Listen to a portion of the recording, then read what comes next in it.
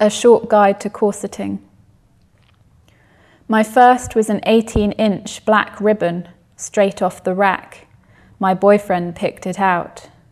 We agreed small waists were more attractive. We were in a loving and supportive relationship. Choosing her trainer is a tight lacer's last and most important act. Look for a man with faith and hands strong enough to teach you how to give yourself away. Don't be afraid of restraint. Pain is the spine of life. It holds you up. I wear a corset for these reasons. Love came sideways like a crab. I wanted to agree with love. I wanted to be carried off in its claws.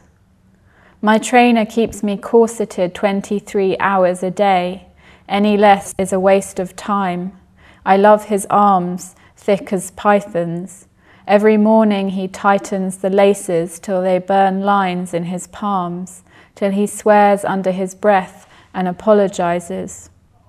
I cling to the doorframe. This is harder for him than for me. I've seen how he fights to contain himself. This hurts us both. That's a good thing. My second was a 16-inch with a 2-inch stem. I had it made to measure. My boyfriend held me firm while the corseteer laced me in. I drew my last deep breaths and I gave myself up then, standing between them. It was such a relief.